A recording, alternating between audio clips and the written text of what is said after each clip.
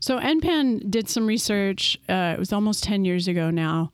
And we collected data from all over the country. And it was roughly to open up a small inspected facility of like 5,000 square feet, you needed about 1,200 beef or beef equivalent a year to break even, right? That's not to make a profit, just bare bones. Welcome to MeatsPad, a platform dedicated to sharing breakthrough knowledge that is accessible to the meats industry. On each episode, we will hear from meat specialists and professionals to talk about numerous topics in meat science.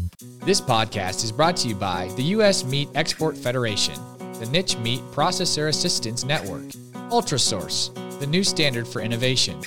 Viscofan is a global leader and innovative partner in the food industry who provides solutions for the casing market. IFA, slaughter and meat processing tools. SmartLockerUSA.com. Safe for butchers, simple to use, but not vegan friendly.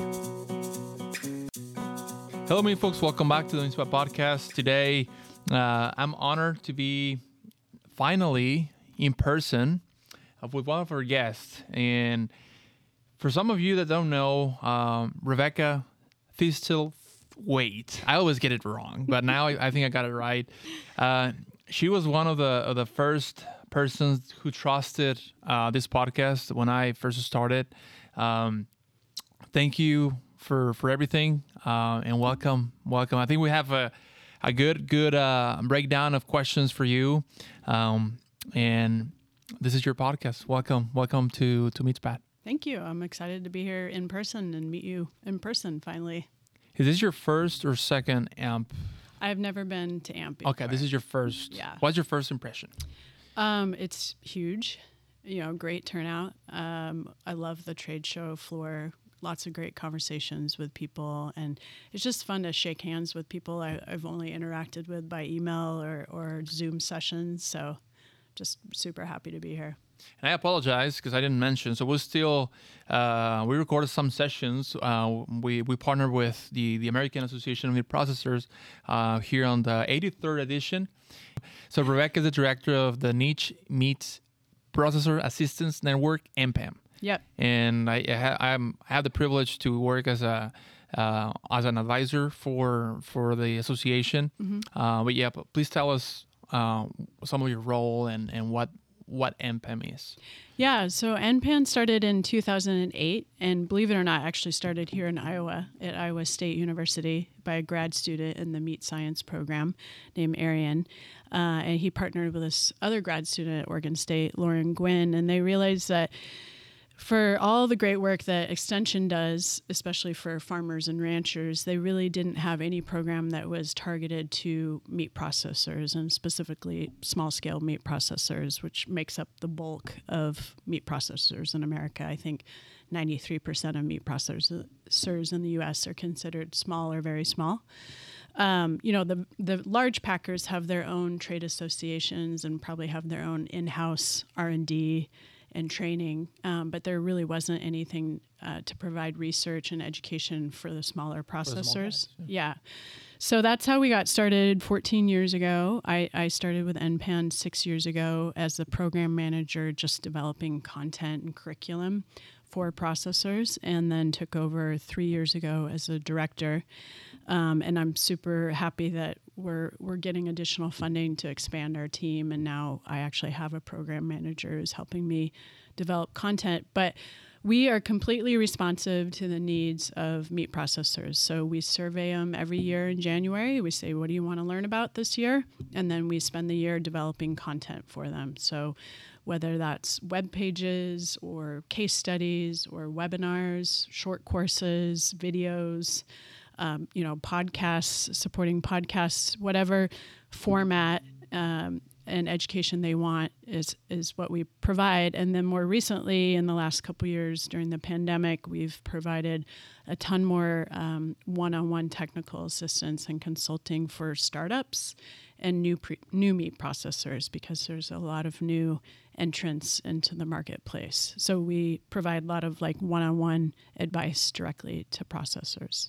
So I know I get to interact a lot with small mid-sized meat processors, and in fact at UltraSource Academy we host up to, ranging from 18 to 22 processors, and we get a lot of questions. But I know you get more questions on a daily basis, and I know you have created a consulting team for those questions. Let's talk about some of the common questions that you get on a daily basis from meat processors, and I think we can facilitate a conversation and maybe answer or the common questions that they may have regarding meat processing, building, expanding, and that type of things. The mission of USMEF is to increase the value and profitability of the U.S. beef, pork, and lamb industries by enhancing demand for their products in export markets through a dynamic partnership of all stakeholders. Simply put, USMEF is putting U.S. meat on the world's table. Yeah. Well, we get so many of the same questions that on our website, we have a beginner's guide to meat processing. So we go over the very basics, like what are the regulations, what are the economics. And then last year, I got funding from USDA to produce this little document called So You Want to Start a Meat Plant? And it really just goes over all those basic questions. So when people call me, especially newbies and beginners, I tend to funnel them first towards those resources so I don't have to answer the same question over and over again. And then I say, read these documents. If you still have questions, come back to me, book a half an hour call with me for free or one of my consultants that I have on the team now. And now I've put together a team of, I think there's 11 of us that take questions in kind of different subject areas, you know. Since I started that consulting team in March, we've served 84 clients, vast majority of them being startups, but some of them are existing operators who want to expand or upgrade equipment or potentially apply for federal grants. But, you know, the most common like startup questions that I get are usually from cattle producers or other producers who, you know, have a couple hundred head, are having difficulty getting on the schedule anywhere, you know, complaining about having to wait 6-12 months to get on the schedule. And they're frustrated, and they have determined that they need to take matters into their own hands and open up their own facility.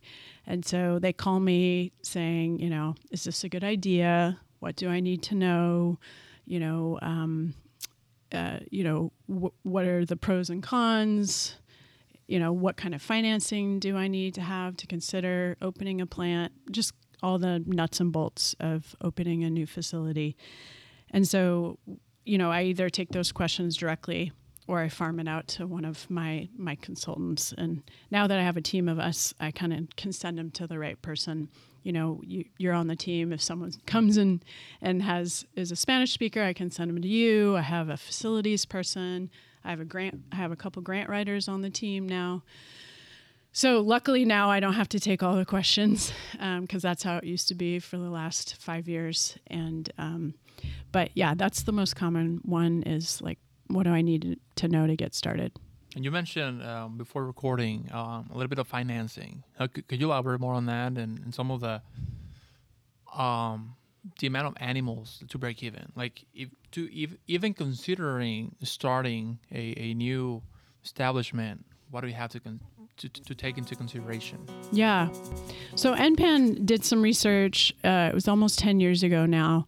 And we collected data from all over the country, and it was roughly to open up a small inspected facility of like 5,000 square feet, you needed about 1,200 beef or beef equivalent a year to break even, right? That's not to make a profit, just bare bones. That is how many a day, roughly? That's like 6 to 8 a day, right? 50 weeks a year. But now, according to our understanding of construction costs and labor costs, I think it's closer to 1,800 is your break-even point. And, you know, if you want to talk about profitability, like a minimum of 2,000 head a year. So that's closer to, what is that, like 12 to 15 a day or something? I don't have a calculator in front of me. But anyway, about about 1,800 to 2,000 head a year, bare bones, to build an inspected plant. And then the cost to build like a 5,000 square foot plant is roughly $400 to $450 a square foot now, depending on where you live in the country. So you're looking at a minimum of $2.25 million to $3 million. And that doesn't include equipment, you know. So probably closer to, I don't know, you're the equipment guy, 3 or 4 million bare bones. Yeah, and it's good to know all that information because when you don't have an easy and very digestible way to communicate, okay, you want to do it, yeah, but this is upfront what may cost you, and I think this is good information. I mean, yeah, and thank you for all you do because, last episode that we had. From 2020 to 2022, there's been a lot of new change. establishments. Yeah, a lot of change, a lot of funding, a lot of new facilities, new people. I mean, even like folks that I just said, cattle producers, like had no idea how to break down a carcass, how that you had to have a quality assurance in your team, had to have a HACCP plan. So all those things that until you're not in the business and understand how the establishment is inspected, whether state inspected or USDA inspected or custom slaughter. Tell us about some of the most common, I would say maybe not questions, but some of the most common reasons for processors to fail. And by failing, I mean, I've been 6 months in, 12 months in, and not making money. What are some of the most common reasons for them to close the facility? Because I know there's been some companies that have to like pretty much sell all the equipment because it didn't work. If you are a meat processor tired of you and your staff making endless phone calls to chase down order details from customers, SmartLockerUSA.com can help. Enjoy 100% customizable online order forms that automatically convert into a butcher sheet ready for your team. Track orders, send order and slaughter appointment reminders, track order history, and build customer profiles. SmartLockerUSA.com. Safe for butchers, simple to use, but not vegan friendly. Yeah. Yeah, and I have a lot of those processors come my way kind of on the down low and say, you know, I'm thinking about selling. How do I prepare my business to sell? Or, you know, I can't keep a competent plant manager on the staff, so I need to lease this facility to somebody else. Or there's also been, you know, nonprofits and government entities that have tried to build slaughter facilities, and it's not necessarily the best business model. And they come to me a few years later and say, we need to find an entrepreneur to take this over. So I receive a lot of those questions because they're looking for help, you know, on how to transition this business. Most of them want to still see it remain in operation, you know. They realize the value they provide their community, but they don't want to run it themselves anymore. Maybe they never were profitable, or they're just sick of working 80-hour weeks or whatever. So I have a good understanding of what those reasons are. And, you know, I think especially after the last couple of years with processors, owner operators working 80-hour weeks, I think a lot of them are just straight up burnt out. You know, just they didn't have that work-life balance and they can't take it anymore, and they see the trajectory and they don't see any light at the end of the tunnel, you know, like that moment where they can go back to having weekends and maybe go on vacation. They just can't take it anymore. So that's a common reason. It's just not a good balance of work life. Second is employee turnover and the inability to keep competent plant managers and QC staff, especially leadership positions. You know, they'll train people up because you can't really generally just find those people out on the streets, plant managers looking for jobs. So they often train people up and they get them to a competent level. And then those people leave for either another plant position or just a non-meat processing position that pays better and has better benefits, you know. So So labor, I think, is another huge factor. And then I think a lot of plants get built based on an idea that there's going to be a consistent volume of animals year round. Oh, well, I live in a county where there's more cattle than people, like Montana. And I'm like, well, that's great, but where are your eaters? Where are the people who buy that meat? And then aren't all the cattle finished at the end of the year? Who's going to bring you animals during the wintertime in the spring? And they're like, they don't often think about that. I encourage them to think about that before they invest $5 million. But if they've already built the plant, that the volume inconsistency is a huge problem for cash flow and to be able to keep their employees on staff. So they have to start to figure out other things to do. So I encourage them to look at, value-added products or RTE products, or, if they're a vertically integrated outfit, could their staff work on the farm for part of the year and then in the plant for part of the year? Could they take hunted game? Like, what else can they do to even out the volume? So I think those are probably like the three main issues. But I'm concerned that a lot of new entrants are coming into meat processing because of all of the federal and state dollars that are coming their way that may not be ready and prepared for it. And, I'm trying not to be pessimistic, but I am a little concerned in a couple years we're going to see a bunch of plants for sale and a bunch of equipment for sale by people who probably didn't have the right volumes to begin with to get into it. Well, that's I think it's bottom line is not only the financing portion of it. There's a lot that goes into it, and we're here to help. So that's an important part before you even considering getting a plan. Get all the information from people like you, people like us at Ultrasource that can help you from scratch, even in the startup plan. What do you want to do? And we have a great team of meat scientists who can help you out, and they're very supportive of all this. So I think it is a non-traditional time, right? You would see it was not normal 5 years ago seeing that many people interested in getting new plans and being involved in the meat industry. But I think it's good. It's a good time for the meat industry. Yeah. It's a good time for everyone. It's a good time for AMP. So it's exciting. There's a lot of infusion of new energy. I think it's great that we're seeing younger entrants into the processing space. We need that.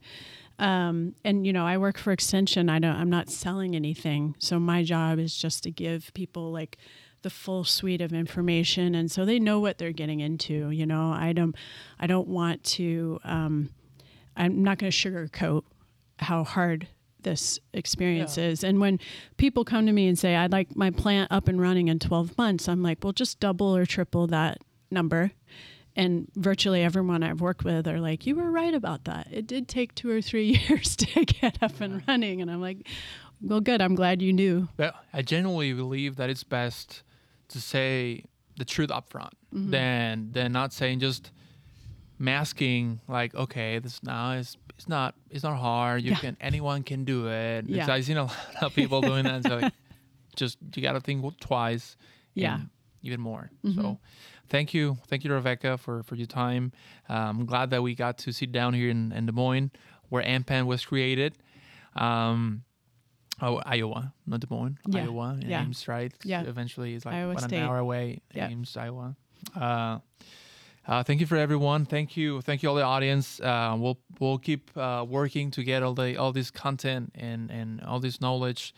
We talked with Dr. Hauser, which actually is a faculty at Iowa State. The importance of getting all the things that sometimes over our heads as far as science and meat science. How can we have to translate it into layman's terms? Yeah. So I think that's part of our job. And thank you again for joining us today. And hopefully we get to visit to the west side sometime. Oh yeah, that'd be great. Thank you.